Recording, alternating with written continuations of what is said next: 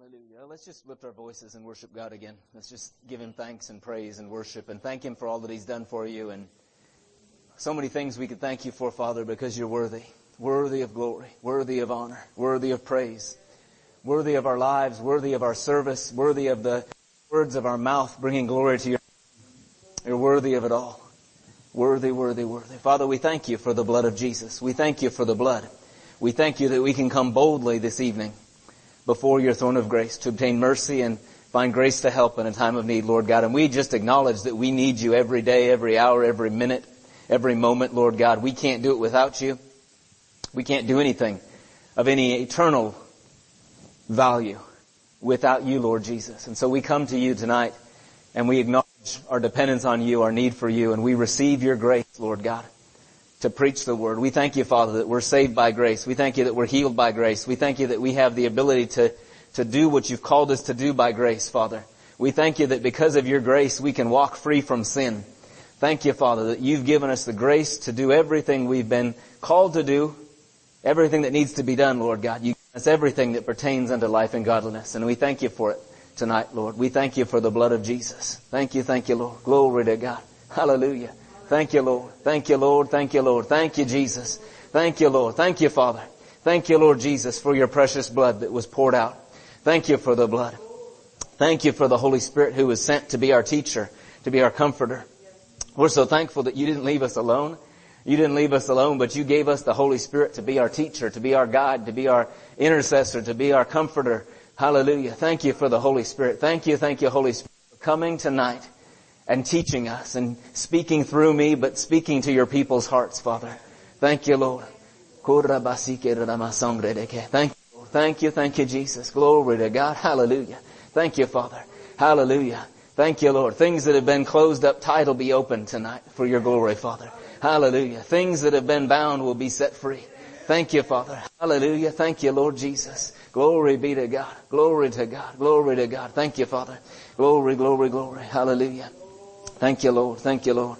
Glory to God.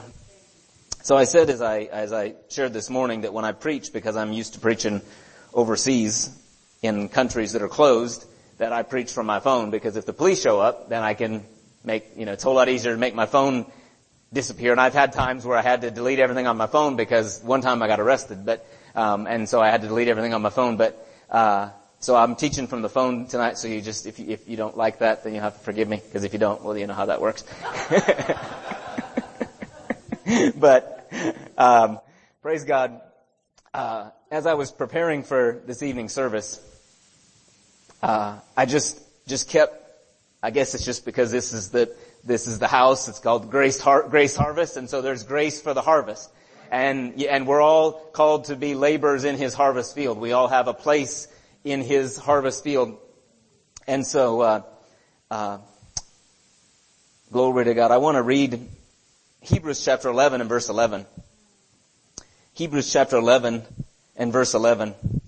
And, before I read that, let me, it's interesting. We as human beings in America, and even people all over the world, we always are looking to, some people get paid at the end of the day. There's people that work and they get paid at the end of the day, and then there's people that get work and they get paid on Friday, and they're looking forward to that paycheck so that they can do what they want to do on Saturday and Sunday. They work Monday through Friday for a paycheck so they can do what they want to do on Saturday and Sunday. There's some people that work, they just work from 7 a.m. to 5 p.m. and they want their check at the end of the day. They get paid at the end of the day because they want their money so they can do with what they want to do it at the end of the day. And then there's others who are looking a little bit more long term, and they're looking from, the time they start working at, we'll say 21 until they get to 65.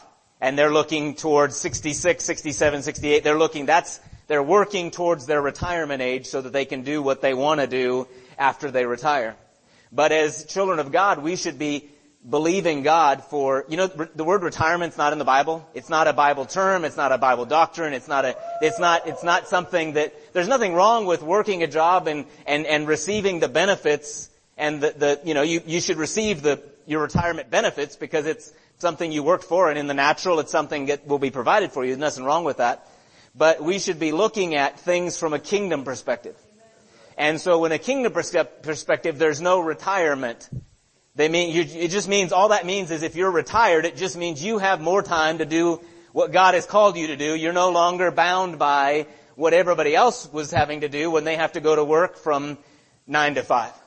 And so, but what happens is we look at things and we say, well, and we all do it, no matter what age. It doesn't matter, in the natural you think, well, I've worked a 8-hour day and so I'm just supposed to start getting tired at the end of the 8-hour day because it's been a long day. And you say, well, I've worked a long week, so, everybody just expects to be tired on Friday.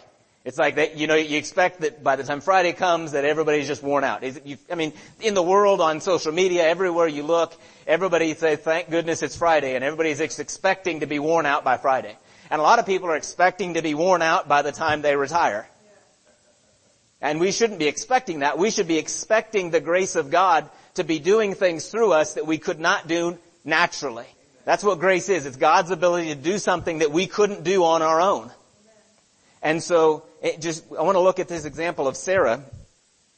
Hebrews chapter 11, verse 11, it says, by faith Sarah herself also received strength to conceive seed, and she bore a child when she was past the age, because she judged him faithful who had promised. And so, most of you probably aren't looking to, if you're already past, if you're past the age of bearing children, you're probably not wanting to go through that again. Probably not wanting to have more children, but there's other things there's other promises that are for you in the Word of God that you can believe God for His grace, that you can judge God faithful. How many want to judge God faithful? And you can find what the Word of God says about you and you can judge Him faithful. And I want to read this verse, and it just God put it on my heart, for Psalms 103. And we're going to look at Psalms 103. It's one of my favorite scriptures in the whole Bible. I love to read it. I like to read it all the time. I like to quote it. It's great for praying for people for healing. If you haven't memorized Psalms 103, I encourage you to do it. Because you'll run into people who are saying, well, this wasn't for this time, or that wasn't talking about healing. But Psalms 103 is the most straightforward, one of the most straightforward direct verses concerning God's will for your health and your strength and that there is. And so Psalms 103 says, bless the Lord, O my soul, and all that is within me, bless His holy name. Bless the Lord, O my soul, and forget not all His benefits, who forgives all your iniquities, who heals all your diseases, who redeems your life from destruction, who crowns you with loving kindness and tender mercies, who satisfies your mouth with good things so that your youth is renewed like the eagles. Now, if you think about it, if God's renewing your youth like the eagles, then you shouldn't be expecting to be tired when you retire. Retire. See, that even the word doesn't sound good. It's like that, but refire. I've heard people say that, you refire, but God promises you that He'll renew your youth like the eagles. But as with all the rest of the grace of God we talked about this morning, how the grace is available. God could provide the grace, but you can receive the grace of God in vain. In other words, you don't do anything with it. So if God's grace is there for your youth to be renewed and your strength to be renewed and for your healing, but yet you don't receive it and you don't expect it. Part of receiving the things of God are just expecting it. Expecting that Abraham and Sarah, they were receiving the grace of God because they were expecting to have a child. They were expecting to have an offspring. They were expecting what God had said that it was going to come to pass. And that's the one of the biggest parts of receiving God's grace is expecting what God said to happen. When I received God's grace, and my wife and family, we received God's grace to move to China and at the beginning we were believing God, and it came down to time to leave, and we had $35 of monthly support.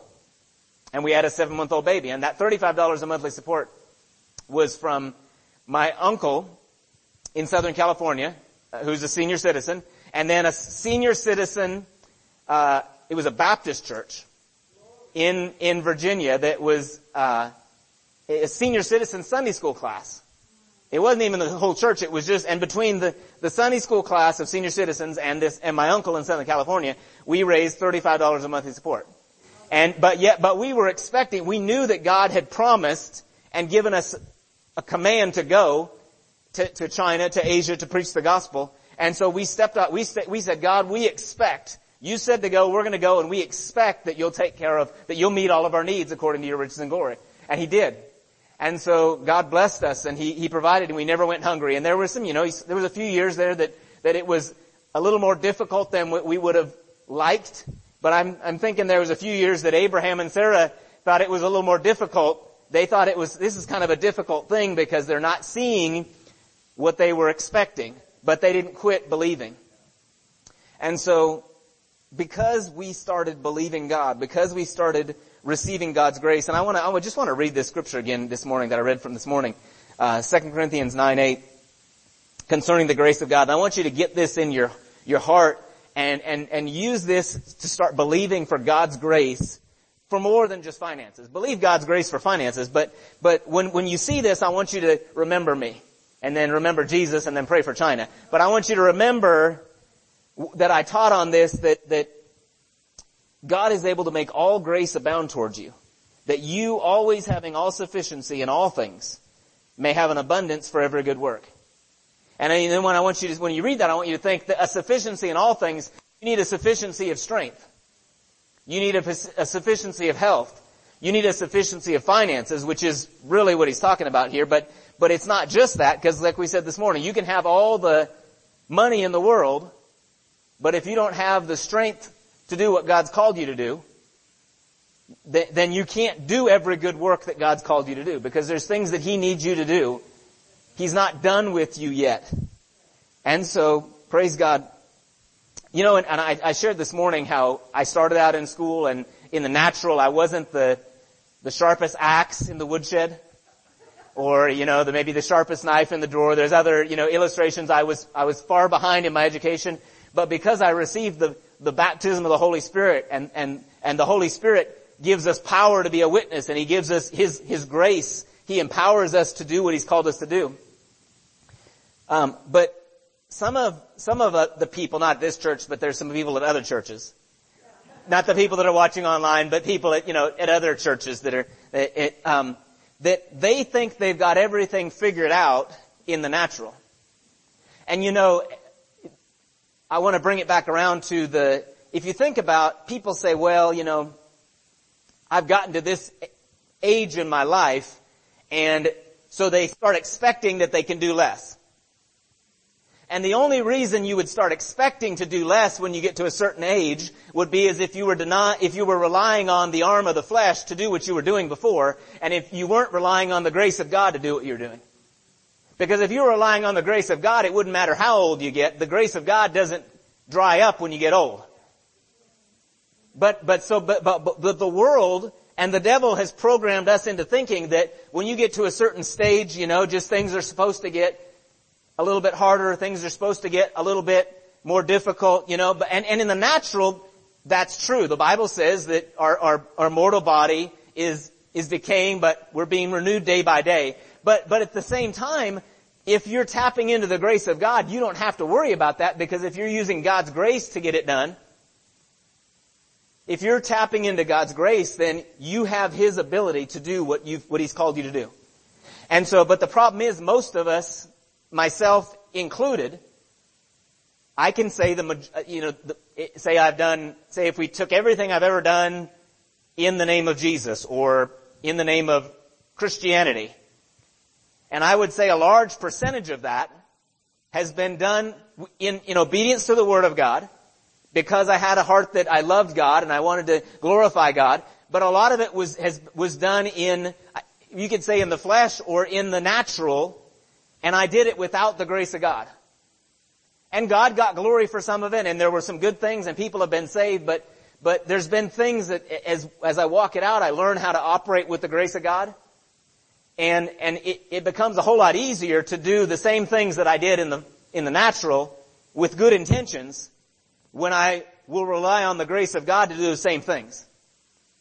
And so, if you're thinking to yourself, well, I tried to do that before and it was difficult, well, why don't you go to God and say, God, I need your grace, I need your strength, I need your ability, I need your help to do this, and then believe God and expect His grace, expect His help, and then He'll hook up with you, and you'll find, man, that was so much easier to do when God's grace was with me than it was when I was trying to do it on my own.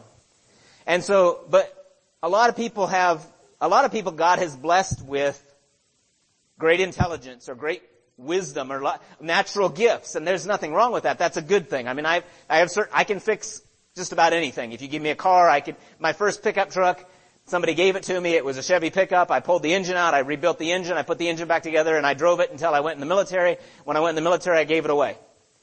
And so God has given me natural gifts. I can fix things. I can take things apart, figure out what makes them work, and put them back together. So there's natural things that you can use, but we can't depend on that. And I'll show you why. Because Jesus said in John chapter 5 and verse 19. John chapter 5 and verse 19. 19 and 20. Then Jesus answered and said to them, most assuredly I say to you, the Son can do nothing of himself, but what he sees the Father do. For whatever he does, the Son also does in like manner. For the Father loves the Son and shows him all things that he himself does. And he will show him greater works than these, that you may marvel. You know, it's interesting. I find it interesting that you and I try to do things on our own without depending on the grace of God. But Jesus, who was born sinless, he never had the sin nature. He was born without the sin nature. He never sinned. He never had to renew his mind. Well, I don't know about that. He still studied the scripture, so we'll go there. But he never had the sin nature. And so he had a huge advantage over us, but yet he said, I can't do anything except for what my Father. He said, I can do nothing of myself but what he sees the Father do. For whatever he does, the Son does also. And so a lot of us think that because we have a good education or we have a good background or we have, we're really good at this particular thing, we automatically lean to the arm of the flesh. We automatically lean to the natural to get it done. And Jesus, who didn't ever have the sin nature, who was born of a virgin, a sinless, spotless child of God, which we're sinless and spotless now because of the blood of Jesus, but most of us had some stuff to deal with before we became sinless and spotless. You had to deal with some stuff before you became sinless and spotless. So if Jesus, who never even had a sin nature, said, I can't do anything unless I see what my Father is showing me to do, why is it that you and I think we can do something without coming to God and saying, God, what do you want me to do? How do you want me to do it? If you look at Jesus, every time he healed somebody, not every time, but many times he did it differently. And so one time he said, he spoke the word and they were healed. There were other times where he spit and made some clay and put it on the guy's eyes and he was healed. He did it differently every time, but the reason he did it because he was listening to his Father. He was watching his Father saying, God, how do you want me to do it this time? And then when he did that and when he acknowledged his Father and he acknowledged the grace of God, he acknowledged God's ability and the Holy Spirit, then the Holy Spirit showed him what to do. And when he did what God said to do, it worked. How many of you, like me, have ever done things their own way and it didn't work and they've done it, I've done it multiple times my own way, maybe not the same thing because I try not to do the same thing over and over again, but even there's been things I've done wrong the same way multiple times and I still kind of in my head I think if I could just, maybe it'll work this time. Where they say the definition of insanity is doing the same thing the same way and expecting different results. Well, if we do it God's way, it's always going to get God results. If we'll be obedient to Him and we'll listen to Him and listen to our Father, we'll get God results.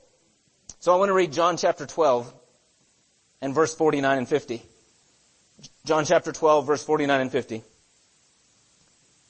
says, for I have not spoken on my own authority, but the Father who sent me gave me a command, what I should say and what I should speak.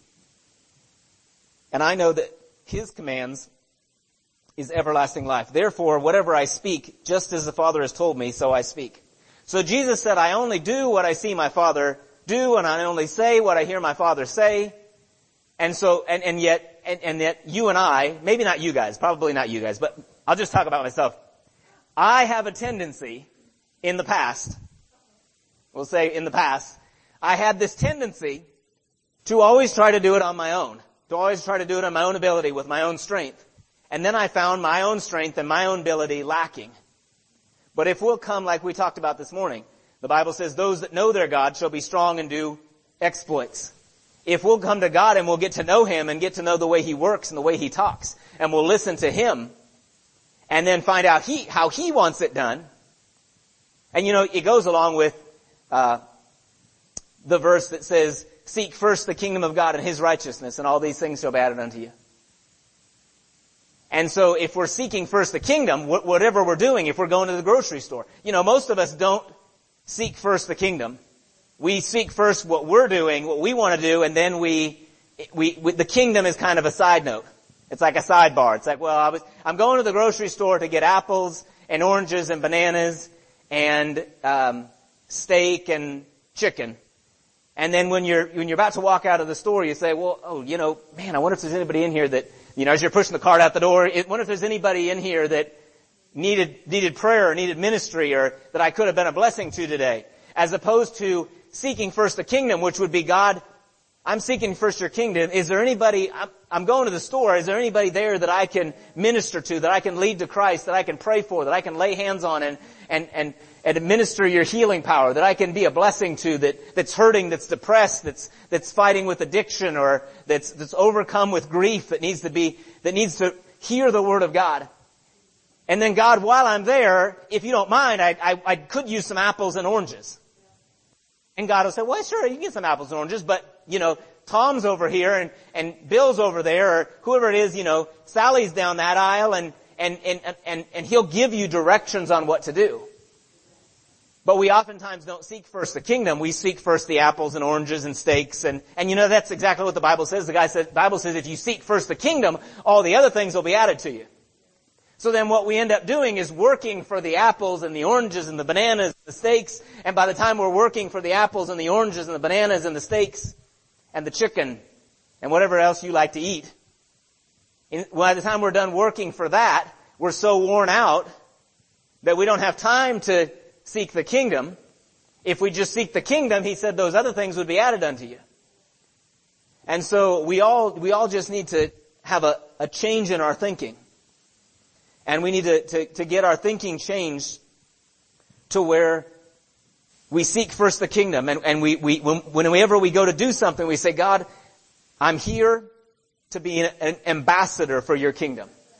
And that's really what a missionary is. When we go overseas, we're ambassadors for the kingdom of God, but we're also ambassadors for the churches and the ministries that have sent us out. That we're representing them. When we go forth, with your prayers and with your finances, and with your love and your support, we're ambassadors. We're representing this church. That's why I said this morning, when you talk to people and they ask you what you did, you say, well, yesterday I was teaching in Bible schools in China.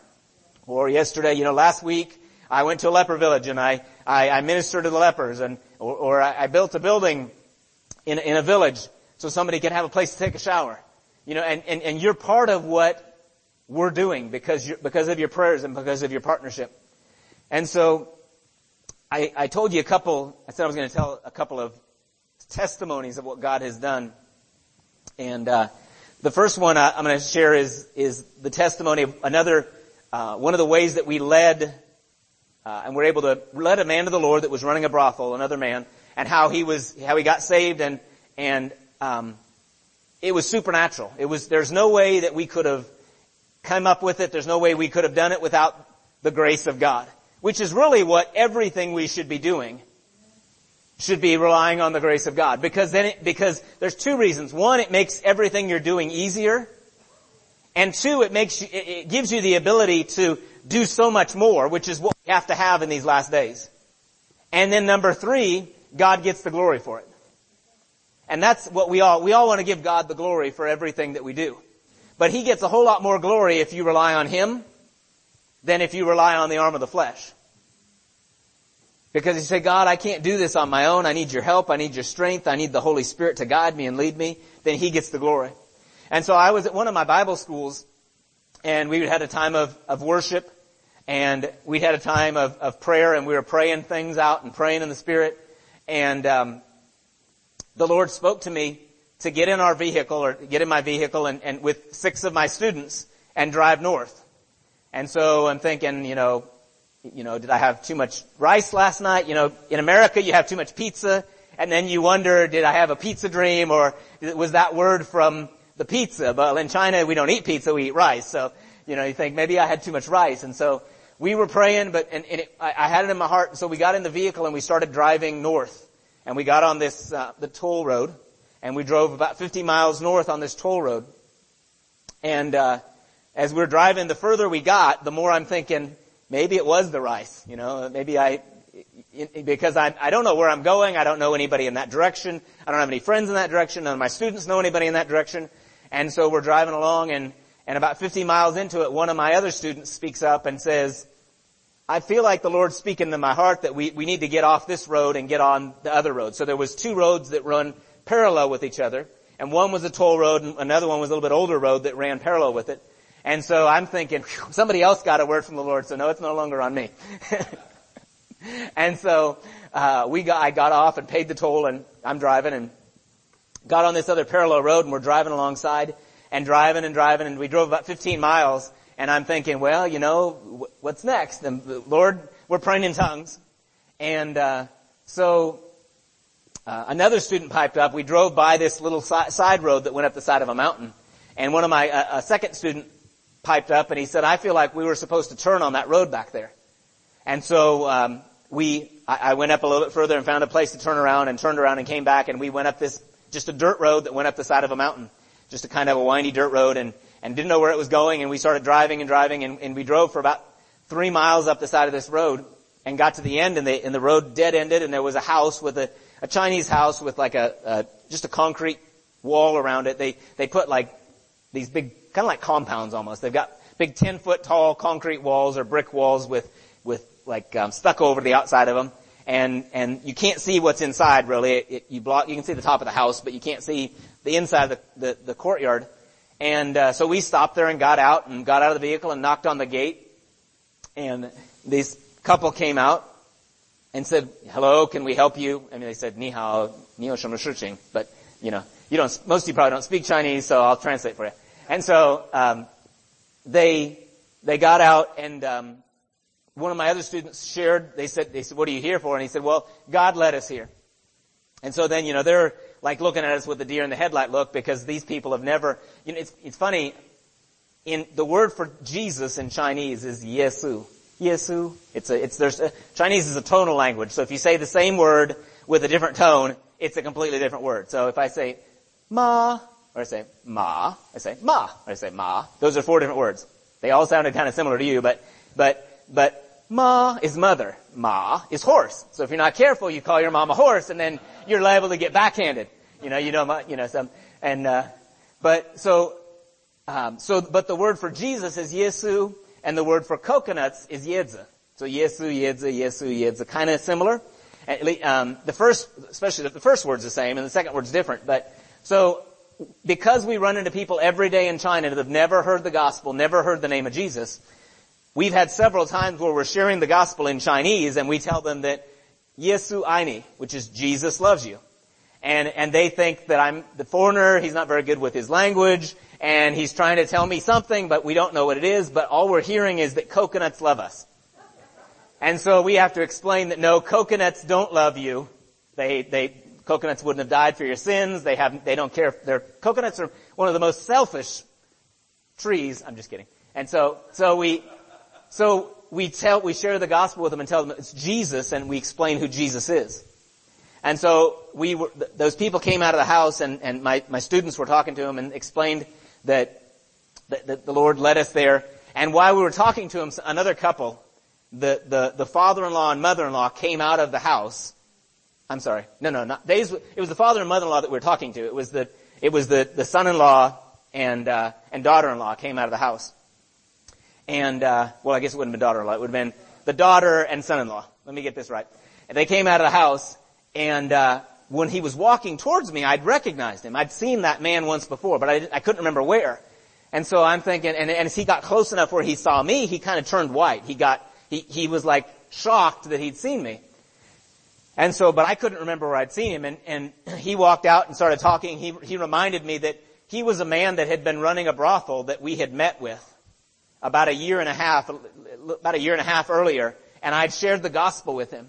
And while I was sharing the gospel, he wasn't really interested, and he really didn't want to have anything to do with the Lord, and he got a phone call, and he had to go, so we shared the gospel with him, but he left. It was a real short meeting, a real short conversation. Well, a year and a half later, approximately, the Lord led us supernaturally to his to his wife's parents' house on the top of a mountain in the middle of nowhere, and there was no way in the natural, even if we knew his name, but we didn't know his wife's name, and we didn't know his wife's parents' name, and you can't, like, the family name's different, so his wife had a different name. In America, you take on your husband's name, but in China you don't do that, so there was no way for us to have known what they were there or who they were or to have found them. But the Holy Spirit led us there. Well, he had 8 girls that they were trafficking. They had a brothel that they were running. And so when we shared that with him, he just started crying. And we preached the gospel to him again, and he got saved, and he shut the brothel down, and he let those 8 girls go. And so now that's why we have the 41 girls, because God has supernaturally led us to do that and rescue girls. And the other testimony I was going to tell you is how we're able to send the gospel into North Korea. And God's given us two supernatural ideas. You know, I told you, it's about using the grace of God to do something that you couldn't do in the natural, and then to do what you're trying to do, and what you know God has led you to do, and make it a whole lot easier. And so, the first way we started, maybe 3 years ago or so, is, the Lord put it on our heart to get technology into North Korea. But what would happen is if somebody had an iPad or a tablet or a computer, when they would go into North Korea, they would quarantine them. Everybody knows what quarantines, you're familiar with the word quarantine now? And so they would quarantine these devices, and then they would delete everything on the hard drive. So if there was any Bibles or any Christian videos or any Christian literature, anything, they would delete everything. They would format the hard drives and delete everything on the hard drive before they would allow it into the country. And so we were looking for a way to get the gospel into North Korea and help to equip the North Korean nationals in the underground house churches. And so the Lord gave me an idea, and I contacted a software engineer, software designer that actually was from China, and he'd come to America to study in university here in America, got saved while he was here, and then went back, and we got to know him. And I said, this is what I have on my heart. I said, is this possible? And I said, what I want to do is create some software. The Lord gave me the idea to create software that worked on the GPS tracking. How many of you guys have GPS in your car? Have you used it or seen somebody use it? And so basically what it does is we created something kind of like a virus. We don't call it a virus because nobody likes viruses, but we call it a probiotic. Anybody know what probiotics are for?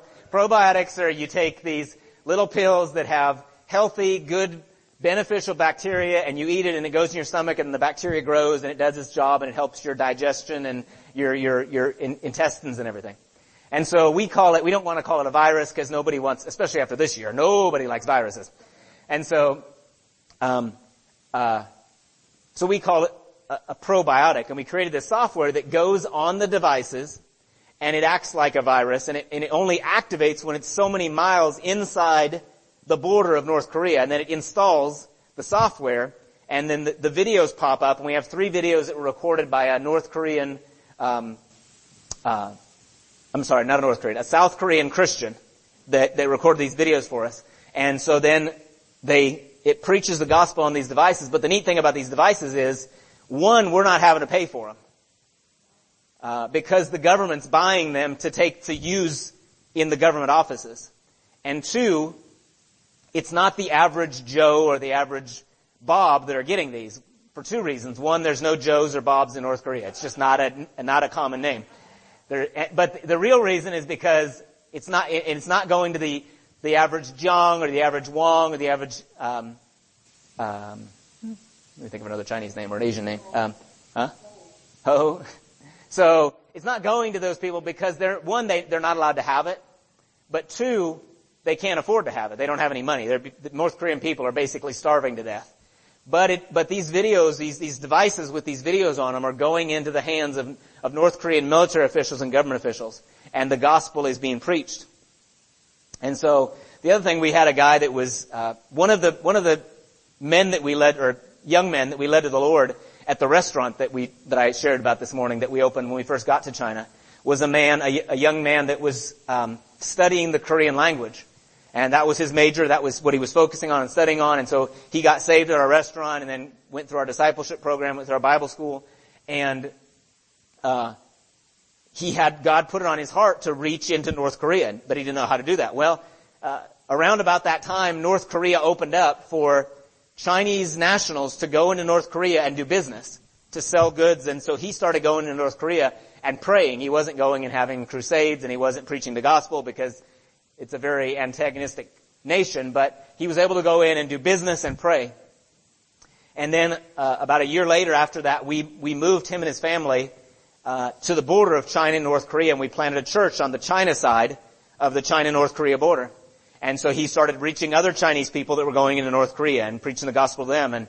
And one night there was a man that was in a hotel. He was a North Korean military official, and he was in a hotel on the North Korean border side, inside North Korea, and he was in a hotel waiting for the next morning when the border was going to open so he could travel in across the border into China and buy and trade some goods. And he had a dream. And in the dream, he saw this man, and so it was one of those vivid dreams. And so the next morning, he woke up and he crossed across the border from North Korea into China, and he was in a noodle restaurant, and he walked into that man that we had led to the Lord, that pastor that we had helped plant a church there on the China side. And he walked into him and saw him at the noodle restaurant, and he said, "Who are you?" And he said, "I saw you in a dream last night." And that man was able to lead him to Christ. And so now we have someone on the inside of North Korea helping us with information. He gave us some of the GPS tracking points, and because there's different checkpoints in these communist nations and in these governments all around Asia. They have you're driving down the road and there'll just be checkpoints. You just stop and then you show them your papers, you show them your passport, you show them all your information. They search your vehicle if they want to search your vehicle, whether you like it or not. They go through everything and they let you know if you can go or not. And so he gave us the GPS coordinates for the longitude and latitudinal lines for where these different checkpoints are, so that it's set up where when they're near these areas, they don't pop up and show the videos. And when they're near the areas, it's basically hidden, so nobody knows it's there. And so God gave us an inside person in North Korea. Well, He gave us an inside person in the brothels. We have somebody, so we're able to rescue girls from human trafficking because God gave us someone on the inside. Well, you have an inside person on the inside of you. The Holy Ghost, who will give you information about your future, about the plan of God, about the purpose of God, about your nation, about your church, about your family, about your kids, your grandkids, about your parents. You have inside information. It's illegal in those that trade in like stocks and things like that. If you get inside information and you share it, well, of course, if you know something ahead of time, you could make money off of it. And they're called insider trader secrets. And you're not allowed to, if you're on the inside, you're not allowed to know what's going to happen because you could buy or sell stocks ahead of time and it's against the law. And so, but the thing with God is He gives us secrets. The Bible said He'll show us things to come. He'll show us, when we pray, the Bible says we pray out secrets and mysteries. And so God gives us this wisdom. And so that's what, when you see what God has done, He did that for us in China and Laos and Myanmar and Thailand and so we could send the gospel into North Korea. I've personally never been to North Korea, but we're sending the gospel into North Korea. And I give you one more testimony that this is one of my favorites, but I was on Facebook or looking at the news one day and I saw that they were using pigeons to run drugs. Did anybody see that? Anybody ever see that? So they were putting these little backpacks on these cute little pigeons. When you see a pigeon, you think, we know coconuts are bad. Coconuts, we've established that coconuts are not good. But pigeons, you look at a cute little pigeon and you think, oh, look at the cute little pigeon. Unless it drops, dookie in your eye or something like that, you're pretty convinced that the cute little pigeon is a good pigeon. But you realize that some of these pigeons are drug runners. They're not cute little pigeons, they're actually drug runners. So they were using pigeons to run drugs from Mexico to America, and then from, I can't remember what the country was, but somewhere in the Middle East to another Middle Eastern country.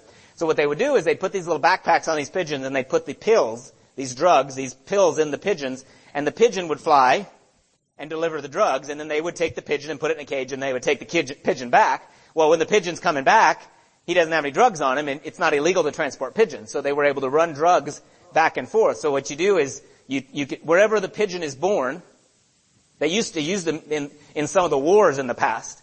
They would run messages, that they would take the pigeons and they would carry them out to the battlefield, and then whatever was going on, they would attach a message on the pigeon's leg, and then the pigeon would fly back to where it was born and where it was raised and trained, and they could run messages back and say, hey, what's going on? This is what we need, or this is what we're going through. This was before we had all the technology we have now. They'd use pigeons to run messages back.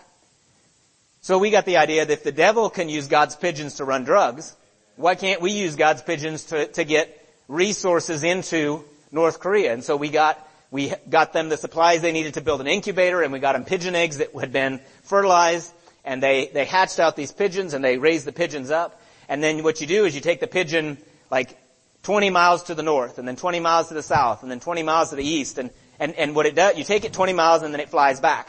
Take it 20 miles to the east, and then you let it go and it flies back. And so we trained these pigeons, or we didn't, but the North Koreans trained the pigeons, and then you take them 40 miles and 60 miles. You take them further and further out, and then the pigeons, you train them to come back. And so then we were able to sneak those pigeons out of North Korea back into China, and so now we can take a little micro SD card that holds gigabytes of information and attach it to the leg with a little leg band, and we can fly resources and Bible materials and information into North Korea to the people where these were done. And so it's like, it'd be a whole lot harder for me to figure out a way to get these resources on my person and somehow sneak them past the border. Maybe I could put it in a balloon and I could swallow it, and then that's nobody wants to, we don't want to even think about that, because you gotta get the balloon back somehow. And then we could get, there's ways you could possibly do it, but isn't it a whole lot easier when you rely on the grace of God? And He gives you wisdom. And then anytime we need to, we've got a whole bunch of these pigeons that we snuck out, and we're sending them over one by one, and we can put information and videos and things on that we can send to the pastors and leaders so we can get resources to the Christians in North Korea. So God gives us wisdom to do things if we'll just rely on Him. And we look at the Bible stories of people that did things in the Bible, and we think, man, that's a God idea. Like, how did they know to do that? Well, God's still giving God ideas. God didn't get to the point where, oh man, I had these great ideas in the Old Testament, but then I got to the New Testament and I used my last best idea. That was Jesus. I was running out of ideas, and I gave the best idea of all eternity was to send the Son of God to die and shed His blood and pour out His life as a sin offering and then rise from the dead. And then after that, He just ran out of ideas. That's kind of how we act. We act like there's no more God ideas. There's no more supernatural ideas. And the key to it is when we spend time praying in the Holy Ghost, praying in other tongues, we prepare a way. And I say it's like this. I say it's like if you're going through a jungle, and there's two ways you can go through the jungle. You can just kind of start walking and start pushing your way through and start climbing over vines and watching out for snakes and spiders and clearing spider webs, and you can go through the hard way where you're having to climb over trees that have fallen and watch out for wild animals and insects and bugs, or you can hire a guide. Now, how many people want to go through the jungle with a guide? If you're going to go through the jungle, you want to get a guide. Well, the Bible calls the Holy Spirit our guide, and so we have a guide that'll go through, and if you hire a good guide, the good guide's going to know what the poisonous plants are, going to know where you can't step because maybe there's some quicksand that you can fall into. The guide's going to know, where the poisonous snakes hide, or what to look for, for the poisonous snake that wraps around the tree and kind of camouflages itself. He knows all the traps, knows all the dangers that are ahead. but he also knows the best way to go. And he goes ahead and he has a machete and he'll cut away and he'll cut a path. And we've seen this in our lives as the more we pray, the more we pray in the Holy Ghost, the more we pray in tongues, the more we pray out the plan of God for our lives, the more that there's just a path that's prepared before us. I told you the story this morning about how I almost drowned. And the Lord woke somebody up to pray in the Holy Ghost, to pray for myself while I was almost drowning. Well, there was another story, another testimony where my wife and daughter were in very imminent danger, and it could have died or it could have been seriously injured. But I was at the house with my son, my wife and daughter. At that point, this was several years ago, we didn't have a vehicle, so we would ride a little electric scooters. And so my wife and daughter were on the electric scooter going to town to get groceries or something, and we was about a 9 mile drive from where our house was down in the village down to the city. And so she got on the scooter and was riding down the hill, and my daughter had just a cheap plastic toy bracelet on her wrist. It was just something like you'd get at the dollar store or whatever, and as she was riding, it fell off and she lost it. And so the bracelet fell off and she's like, Mommy, I lost my bracelet. And so my wife's thinking, do we go back? It's just a cheap bracelet. It doesn't matter. Can we even find it? We've got something to do. And so she's thinking that she's going to keep going. Well, at the last second, she decided, you know what? I'm going to go back and get it. So she turned the scooter around, and as she was turning the scooter around and going back, she heard a crash. And there was a man that was passing a bus. In China, they love to, in other parts of the country, other parts of Asia, not just China, but they love to pass on blind corners. You basically just honk your horn and you speed up. I mean, not if you really shouldn't, but they do. And you honk your horn and you speed up and you just pass whether you can see or not. And so, there was a bus that was going, my wife was going down the mountain. There was a bus that was coming up the mountain, and he was going kind of slow because he was underpowered. And so the guy behind him wanted to pass. And so he came around the side of the bus, and there was a man that was standing alongside, that was walking and standing alongside the road, just kind of on the shoulder, but sort of in the road. And when that car came around the corner at the last second, he hit that man. And it was an elderly man, and the man flew up on the windshield, and it completely smashed the window, and he fell down on the ground, and he was bleeding, but it was that very second that my wife turned around to go back to get that bracelet that had just, by coincidence, it wasn't a coincidence, but had fallen off of my daughter's wrist. Well, we found out because my wife posted on Facebook, because as soon as the driver hit the man and the man rolled on the ground, the guy got out of the car, looked at how badly the man was hit, and got back in his car and turned around and took off because he didn't want to be responsible. So my wife is on the scooter, so she starts following him because she's going to get his license plate. So when he realized that she was coming after him and was getting his information, he turned around and stopped and came back, and then the family had come out, and they were able to get him to the hospital and get him hopefully some medical care. We don't really know exactly what happened, but we found out when my wife posted that on Facebook, she found out that afternoon or the next day, I don't remember exactly, but that one of her friends in Oklahoma, the Lord had woke her up in the middle of the night that same time, and she was praying for our family and praying in the Holy Ghost. And I don't doubt that it was an angel that pulled the bracelet off of my daughter's hand and had her turn around literally, she didn't even see the car coming. So it was between the time the car started to pass the corner as she was turning around. And what she would have been doing is doing probably 25, 30 miles an hour down the hill going towards the car. So the car would have been coming up the hill. She would have been going down the hill, and my daughter and my wife would have smashed into the front of that car. And the man that was just standing there got hurt really badly. If they'd have been driving into the car, it would have been even worse in the natural. And so, but it was the grace of God that protected our family, but it was the grace of God working through those people who were praying for our family. Just like the grace of God was working through the people that were praying for me, or the lady that was praying for me when I almost drowned. Just like the grace of God will work through you when you pray for Pastor David and Scarlett Horton. As you pray for them, as you believe God for them, and as you're praying and believing and praying in the Holy Ghost and asking God for grace to pray, there's a grace, and I'm not even the one these are the ones that should be able to pray. I feel a little underqualified, but they should be the ones up here preaching it. But there's a grace that'll come on you. We've seen it happen over and over and over and over again, and we've seen people operate in it. There's a grace to pray the perfect plan of God and to thwart the plans of the enemy and to to change the course of people's lives and ministries and the course of nations. And even, Brother Hagin and some others had prophesied that the Iron Curtain would fall and that Russia would be opened up and that communism would come down. Well, he also prophesied that the bamboo curtain would come down. And we haven't seen that yet, but we can still continue to pray and believe. And there's things you can do.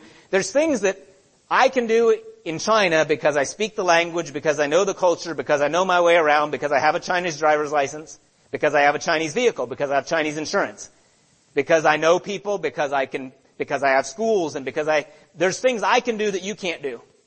But there's things that you can do that I can't do.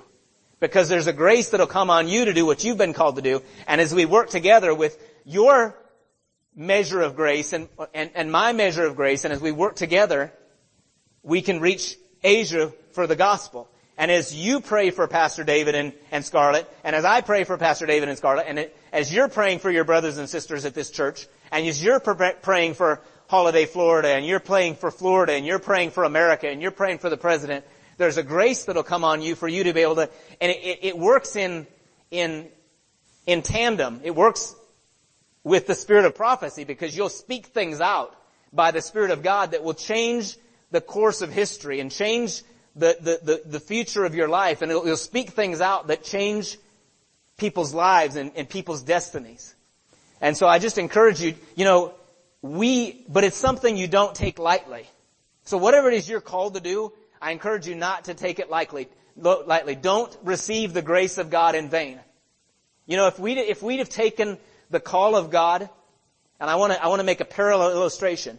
We took the call of God and the importance of it, and we believed in the call of God to the point that we made it a priority, to the point that we either sold or gave away everything we had. I had a really well-paying job that I was working, a secular job that was paying good money, and they wanted to pay me more if I'd just stay. They offered me about $20,000 a year if I would stay. And I was already making pretty good money. I was working as a mechanic at it was an amusement park in Williamsburg, Virginia, and I worked on the roller coasters, and I fixed the go-karts, and I worked on the video games in the arcade, and there were two mechanics, and it was either me or the other mechanic were there, and they wanted me to stay, but I said, you know what, this job is not as important as the kingdom of God. This job is not as important as the eternal things, as the souls of the lives of the men and women in Asia that we're going to reach with the gospel. And so we laid down our jobs, we laid down our lives. My wife was a teacher at the school, the Christian school where we volunteered at that church, and we put everything, we readjusted our lives in every aspect to be able to accomplish the kingdom responsibilities that God had given us. And so what we need as missionaries, and other missionaries around the world need the body of Christ in America to do, is take their part of that calling, and their call, because we're called to go and you're called to send. And you send by praying and by giving. But what we need you to do, and what other missionaries around the world need the church in America to do, is take their sending by praying and by giving, take that responsibility as seriously as we took our responsibility to go. And you know what? Most churches, most people in America don't take their sending I'm not saying to sell everything and give everything away. I'm not saying you have to, but what I'm saying is it should become a top priority. Your pastors at this church, your prayer for them, and your ministry to them, and you're just loving on them and encouraging them and blessing them, it should become a priority. Because that is what you're called to do. That's what you're called to be part of, an exploit here at Grace Harvest Church. And you're called, this church partners with other ministries around the world. And so as you're partnering with other ministries around the world, whether it's overseas or other ministries in America that this church sows into, you need to take that as a serious responsibility. And the best way you can do it is with your prayers. By actually spending quality time. And I tell people, I was talking at lunch, I said, in the 13 years that we've been overseas, we finally now, in the last year, have a pastor that actually calls us on a weekly basis, contacts us on a weekly basis. We went 13 years without really anybody. There were people that were praying for us and caring, and they were sowing financial seeds and they were praying. But you know, when you get a call every week, you know that person is thinking about you and praying for you, and they're asking what's going on, and they're asking and their prayer team at the church, they're asking, hey, what can we pray for you about? What can we do for you? Because they're actually, they've made it one of their priorities. You know, we do in life, and I'll end with this, we do in life what's a priority. Wherever you and I are today is because that's what we made a priority. Whether you have a nice home, and God's blessed you with a nice home because of your hard work and being diligent, because the Bible says that the hand of the diligent will be made rich. If you have a nice home, it's because you were diligent with that area of your life. If you had a good job, a good paying career, it's because you made it a priority and you were diligent, and God blessed the hand of the diligent. If you have a nice car, it's because you were diligent concerning purchasing that car.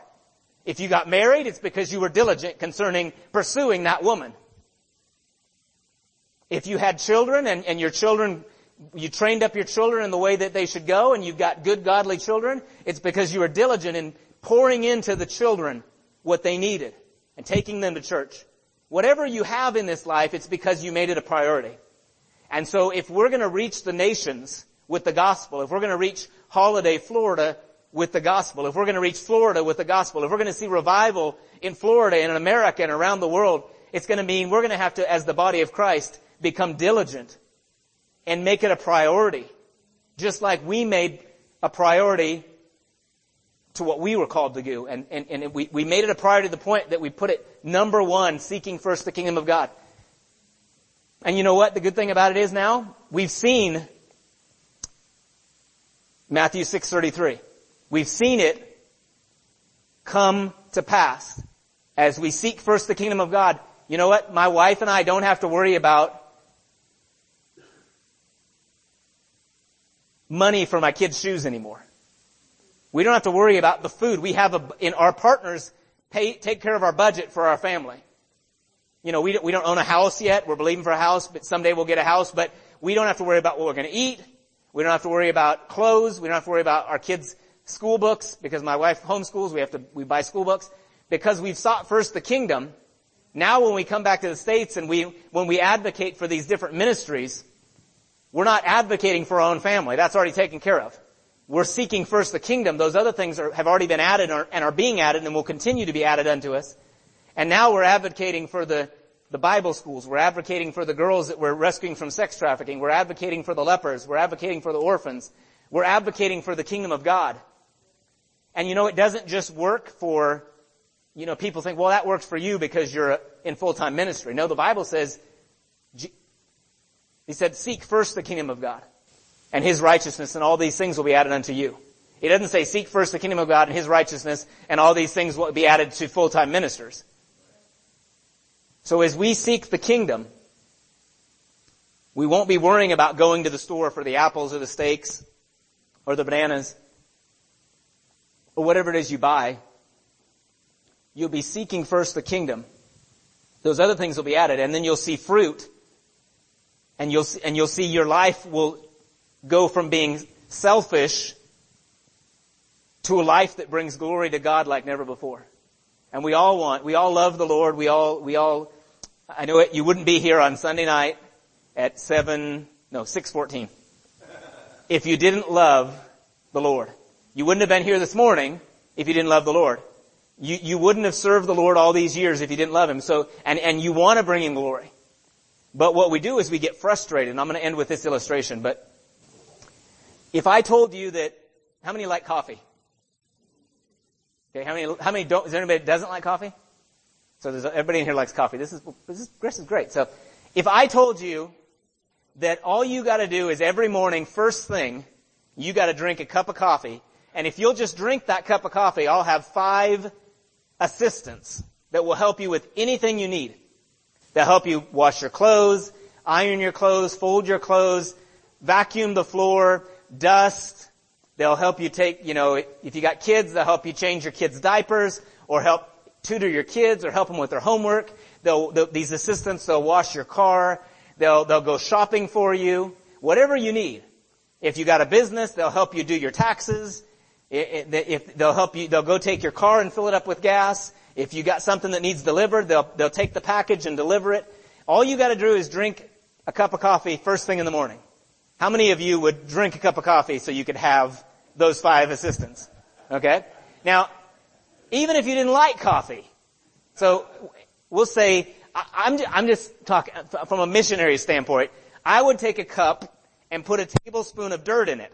Put it in the cup, stir it up and drink it if you give me 5 assistants to help me. Now, some of you wouldn't drink the dirt, but I've had things that tasted worse than dirt, so that's why dirt becomes, an option now, because I've had some things that tasted worse than dirt. But I used to tell people that before I went to China, I said I'll eat anything but liver, because I didn't like, who likes liver? Okay, so there's a pretty good percentage of people here like liver. Well, I didn't used to like liver. I used to hate liver, and so I would tell people, you're coming over to their house, or they're going to make a meal for you, and they say, what do you want? And I said, you know what, I'll eat anything but liver. But now that I've been in China and Asia, I've eaten so many things that taste so much worse than liver that now I like liver. Not about like, but I can tolerate liver. And I've actually found myself wanting to eat liver a couple times. And then when I ate it, I kind of regretted it because it's still not my favorite thing, but I can eat liver now and actually almost enjoy it. And I have enjoyed it a few times. It was sort of a weird, it's sort of like, this just doesn't seem right, but because I used to really not like liver. But what I'm saying is, if I told you to take a cup of coffee every morning, you get 5 assistants that would help you with everything, you would do it. If you told me, drink this cup of mud, and I'll give you 5 assistants that'll help you with everything, I would drink the cup of mud. I'd put a tablespoon of dirt in some warm water and stir it up, and I'd just down that thing. I've had some fiber before that almost tasted like mud, so I think I could do it. But what God is saying in Matthew 6:33, He said, if you'll seek first the kingdom of God, all these other things will be added unto you. And it's basically the same thing. It's God saying, if you'll just seek my kingdom, all these other things that you're working and fighting and slaving and toiling and wearing your body out and being just overwhelmed with, if you'll just seek the kingdom, all these other things will be added unto you. But what we do, and what I've done for the majority of my life at 41, is I've spent more of my life seeking those things, and I've spent more hours, if I was to look at all the hours of my life that I've had so far, I've spent a larger portion of my hours of my life seeking those things than I have spent seeking the kingdom and then letting God add it to me. So I'm going to close with that. I'm going to pray. Father, we thank you for this day. We thank you for the word, Lord God. We ask you just to help us, Lord, to just receive your grace. Expect your grace. Draw on the gift of your grace. Allow your grace to operate and work on us, to change us, and then work through us. And Father, I just thank you that this is called Grace Harvest Church, and for a good reason. And so, Father, I just thank you that the grace of God is available here to bring in the harvest, to set the captives free, to heal the brokenhearted, to heal bodies physically, to set people free from fear and addiction and bondage and fear. And Father, I just thank you that as the grace of God is working even today in our lives, Lord God, as we hear the word, Holy Spirit, we ask you to bring this message from this morning and the message from tonight, to bring it back to our remembrance as we go through our days, Lord. That we'll just focus on seeking your kingdom and remembering your grace is available to do what we couldn't do in the natural. And then help us, Lord God, to start expecting your grace so that we can do things that are impossible. So that we can start doing things that only you could make possible. So that we can actually be doing some things in faith. Because, Father, your word says if whatever we don't do in faith is sin. And, Father, we want to be pleasing to you. Your word says we can't please you if we don't walk in faith. So, Father, we want to please you. We want to glorify you. We want to magnify you. We want our lives and our families and our children to bring you glory. Our businesses, our grandchildren. We want everything that's associated with us to point back to you and to glorify you, Lord Jesus. To lift up the name of Jesus. To point back to our good and loving and caring Heavenly Father. We thank you for it, Father. Father, I just pray for this church. I pray for health and strength. And I thank you, Father, that because we've pleaded the blood of Jesus over this church, that this is a healthy, strong church, free from COVID, free from fear, free from lack. Father, we just thank you that this church is free to serve you and to glorify you like never before, as they're doers of this word, not hearers only. And we thank you for it, Father, in Jesus' name. Amen.